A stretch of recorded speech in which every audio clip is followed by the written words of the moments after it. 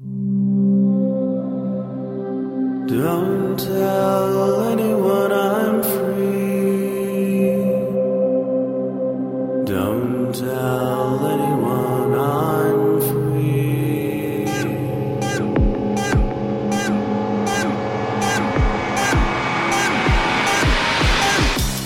Hello, and welcome to BSD Talk number 86.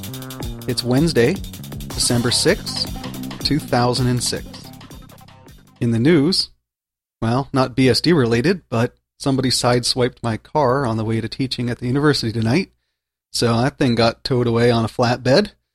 Unfortunately, some people heading in the other direction got into an accident as I was passing them in the other direction, and one of the cars ended up getting pushed out into my lane and smashing against the side of my car, but nobody was hurt.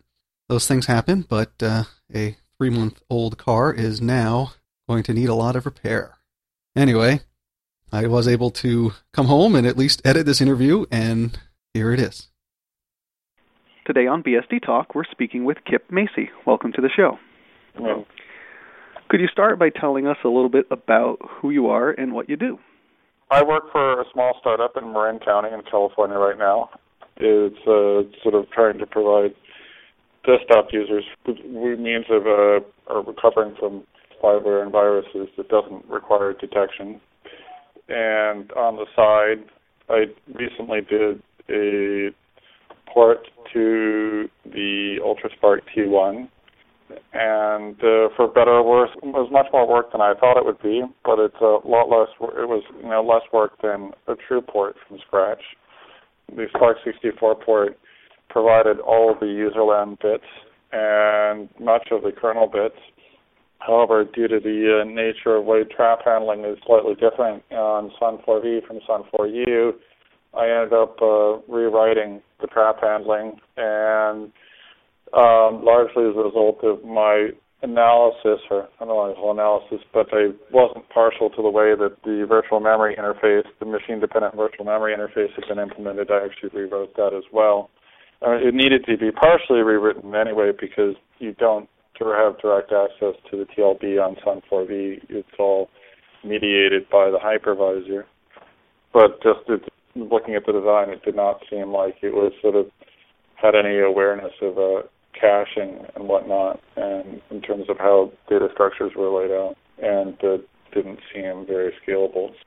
So they took the Spark 64 port as it was and sort of rewrote the initial bootstrap portion, trap handling, and the memory management, and the T1 is fairly stable now. There's some issues we're seeing on the T1000s that we have in the cluster. I'm not actually seeing any issues on my T2000. And then my biggest concern right now is the performance gap between the T1 and the quad Opteron. In principle, the T1 should be able to outperform the quad Opteron on workloads that have a lot of parallelism, but as a consequence of a number of issues, FreeBSD currently doesn't really scale that well past 4 CPUs right now, and a number of other issues that need to be dealt with in terms of making it really perform well.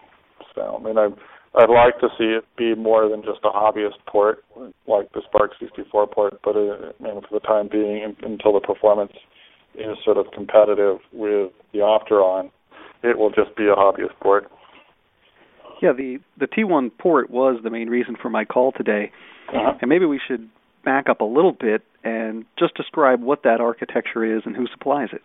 Okay, the T1 is actually indirectly a result of a spin-out of a project in Sun Labs to a company named Afara, which was later acquired by Sun, and it simplifies the design of the pipeline on the processor. So it rather than emphasize single-threaded throughput by doing fancy branch prediction, out-of-order logic, it has a very simple pipeline, and what it does is on chip it has 8 cores, and each core has 4 threads. And when a thread, for some reason, can't continue, it has a pipeline flush, it misses in the L1 cache has to go to the L2 cache, misses in the L2 cache has to go out to memory. That thread simply stops being scheduled. So if all threads are schedulable, the processor goes through them round robin. So it's really designed to handle workloads that don't have a nice small working set and that all fit in cache. If everything fits in cache, it's actually a very poor platform because you basically have 32 250 megahertz processors with corresponding levels of contention and whatnot. But if it's a more typical database workload, there's very little cache locality, and you're constantly at any given time one thread is waiting on memory, and rather than having the chip running hot doing a lot of out of order branch prediction, that's not out of order logic that's not really helping, it just simply stops scheduling that thread. So as a result of 8 cores, 4 threads per core, you have 32 logical CPUs on the chip. But anyway, this came out last year and is supported by Solaris 10, recent versions of Linux, and now FreeBSD. And sometime Q3 of next year, they'll be coming out with the next generation of the Sun 4V, which will be the T2. And if one can actually go and look online, there's a Hot Chips presentation from August where they describe the key characteristics there. And I guess the final production details aren't known, so they don't know how much the clock speed will go up, but I guess the current guess is 1.4. It'll be 1.4, 1.5 gigahertz as opposed to the current 1 gigahertz and 1.2 gigahertz. And instead of 4 threads per core, you'll have 8 threads per core, and it'll have 2 on-chip 10 gigabit Ethernet Max, along with some hardware support for a crypto offload and whatnot. So it's kind of an interesting architecture in terms of where it's very heavily focused on sort of the server space. I mean, I can't see Quake doing a particularly good job of running with 64 threads anytime soon. And when you were working on this port, were you reverse engineering a lot of stuff? Actually, Sun's been very good about providing. I mean, all the. I did have access to some unpublished documents, but basically everything that we needed to do the port was completely documented and available on OpenSpark.net. So I didn't actually have to do anything. I mean, there were some aspects of the IOMMU in terms of the hypervisor interface that the documentation there isn't as good as it is for other areas of the hypervisor for the PCI when John Michael Gurney was adding PCI support, but was reworking the PCI support. But overall, I mean, the documentation covers everything that we need to know. The one thing that I don't have documentation for, and which I may not actually be able to get documentation for because of export restrictions, is the crypto offload. There's on-chip some sort of SSL or crypto acceleration on the T1 as well, and I don't have any documentation about that, so unfortunately. So when you said you had access to unpublished documentation, they have their internal documentation that people used, and it's largely the same documentation as you see on the web. It's just that it's just more poorly formatted. So there's some bits that it covered in a little bit more depth, but I didn't actually end up needing any of that for purposes of the port. I mean, basically everything that one needs to know is publicly available. So they've been much more forthcoming about the T1 interfaces than they've been with the UltraSparks in the past. So no NDAs? I actually have a CDA for information, so that they did have the luxury of providing me with some of the open firmware bindings and whatnot that weren't publicly documented. But I mean, what it largely is that a lot of the documentation isn't really fit for public consumption. So it's more a matter of they don't want documentation that hasn't been vetted and isn't well organized going up on the website, as it doesn't look good. I mean, even the documentation that is online has some structural errors and whatnot. So I think it's more a matter of PR than anything else in terms of what they do and don't make public. But I did actually sign a CDA, and that was actually part of just getting the access to the hardware. They lent me a T2000, and so that's meant I would not have been able to do the port without the hardware. Was all the code necessary for this port code that is released under the BSD license, or did you also incorporate anything from Open Solaris? The only bit that I incorporated I'm gradually taking out stuff that I incorporated from Open Solaris because the licensing issues, but the hypervisor interfaces that sort of the hypervisor equivalent of system call interfaces were that file called hcall.s, and the headers corresponding to that were taken directly from Open Solaris initially. I've since gone and rewritten those from scratch so that they can be BSD licensed, and the baseline kernel doesn't need that. They also have various optimized bcopy and b0 routines that they use in the kernel, which I've gone and reworked in order to be able to compile in FreeBSD, and that's in a separate cddl directory, and eventually, that'll get rewritten with a BSD licensed version, so we won't need to include the cddl version of that. Another thing that the set of files that's in cddl that we're currently using that's from Open Solaris is what's called a machine description. So the hypervisor has a way of describing the topology of the system called, machine description, and then it's actually documented in the hypervisor API docs. And it is what's used for describing the layout of logical domains. So the machine description stuff really isn't needed for running the initial, what in Xen would be called domain 0. But you need it for information about virtual networking and virtual disk devices that you have in a logical domain running as a guest. And so I've been working on, recently did some work on starting to add a virtual networking driver for FreeBSD so it can run as a guest. So Solaris can be the boot OS, and then FreeBSD can run as a guest on the T1. Could you talk a little bit more about that hypervisor and whether you considered it a benefit to the port, or was it a hurdle that you had to get past? Oh, I think it's definitely a benefit because, at least in principle, it'll make it easier to move between different UltraSpark versions that have the hypervisor because they have a versioned API, the versioned interfaces. Also, the ability to partition the threads up into logical domains, I see as being potentially beneficial for many users. So you can have multiple instances, particularly until FreeBSD can sort of scale up to 32 threads. It may make more sense to have 4 instances of FreeBSD with 8 threads apiece or something. So I'm going to actually see the hypervisor as being quite useful, as it allows them some more flexibility between processors in terms of changing the on-chip interfaces without forcing the developer to rewrite large chunks of his OS.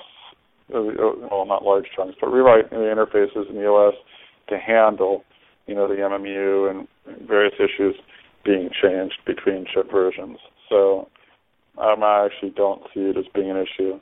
And it's actually fairly well documented. So it would be problematic if it weren't well documented, but just like this hardware, just trying to guess what things are supposed to do, but it's actually the documentation is better than what one normally gets for these sorts of things. And what are you able to do with the T1 port at this point? Basically, it does what one expects of a normal FreeBSD port. One has full use of all the devices, and for the most part, it's fairly stable. So, does it have a frame buffer? No, it's purely a server. If you ever hear it, you'll understand why. They didn't intend it to be used as a desktop machine. You could use it, have thin clients hooked up to it, but it's not a desktop machine. There's no graphics card. There isn't even a keyboard. You can access it through a management port, and all work has been. You have an SC where you can power on and power off and upgrade the firmware revs, but if you hear the fans on it, you would understand that you don't want to use it for your desktop. So. And you mentioned that it is designed to work well with certain workloads. Do you have any applications in mind that inspired you to start porting FreeBSD to this architecture? No, not particularly. I mean, I initially thought there would be less work involved because I thought the ARC64 port supposedly being Tier 1 was a little bit more mature. And two, I thought that there were more people who were actively involved with it. But no, I mean, I just happened to know the person who was the architect for the hypervisor, and was just sort of trying to get the resources together for people in the FreeBSD community to port to it. I didn't actually anticipate doing the majority of the port as it was. But no, I'm generally interested in virtualization and general system scalability issues that come up in FreeBSD. So I'd just like to see those be addressed more in the future. And I thought it was exciting having a platform that has 32 logical CPUs because it does give FreeBSD developers something to shoot for. Because, prior to this, FreeBSD hasn't really been run seriously on any machines with more than 12 CPUs. So are you working with any other projects with FreeBSD? No, I haven't really had time. I mean, I did FreeBSD port to Zen, and that's kind of, unfortunately, I've kind of let that stagnate. Maybe bring that back up to date at some point. But no, this is really the only FreeBSD project that I have time for. One question I always have in my mind when I'm talking to people that port an operating system is, how did you even start to get involved in something like this? It really seems like a complicated project, and where would you develop the skills to even think about taking a task like that on? It's just piecemeal. It's just the first step. Just got to take the first step and keep going. I mean, initially, I learned a bit about the internals of FreeBSD from doing the Zen port and, various pieces there and just getting things to work, debugging problems there. And then with the Spark port, I'd never worked on Spark before, but they do have a nice simulator for the T1 called Legion. And initially, you just basically go and start from the beginning and figure out what needs to change. And the nice thing about the simulator is that if the CPU goes off into the weeds, you can be tracing the instruction stream, so you can go through the instruction stream and see where things went wrong.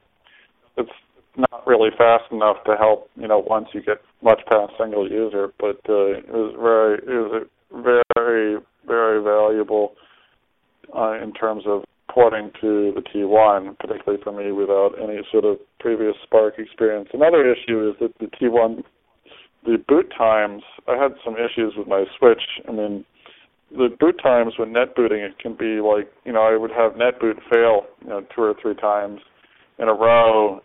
And so, it had time between iterations was half an hour. So, with the simulator, it actually made it possible. And just trying to do the tests on raw hardware was simply too frustrating. Well, that was actually, I think, what the CDA was for now that I think the simulator hadn't been released yet as of that point. And so it made it possible for them to provide me with the simulator, which I used for doing the initial development. So how did you first get involved in working with FreeBSD? Well, my first experience with FreeBSD was at the semester that I took the operating systems class at Berkeley. We actually used FreeBSD, and we changed various bits of functionality in the FreeBSD kernel. That was back in 2.16 or so, if I recall correctly, thereabouts. Then after that, I didn't really do that much. Sort of off and on used it as a desktop platform. But in terms of actually working on FreeBSD, the first time, well, let's see, first little bit is I did process checkpointing, which I ended up actually putting back into Dragonfly because Matt was actually very supportive and helpful in terms of getting that to work.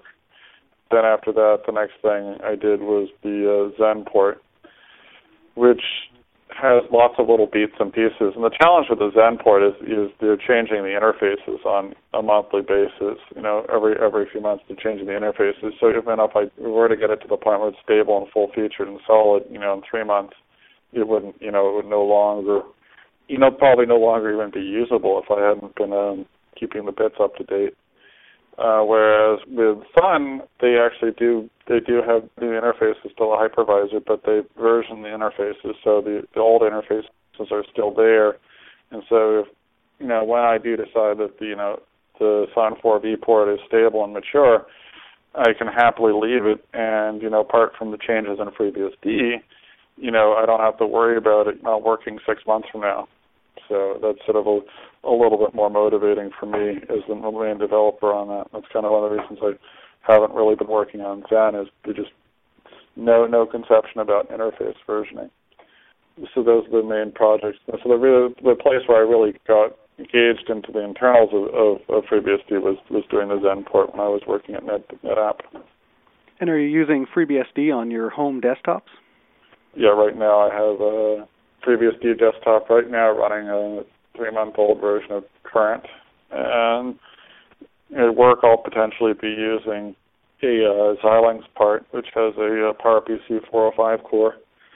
And for the time being, we'll probably use Monta Vista Linux, but longer term, hoping to use FreeBSD on the PowerPC core as well.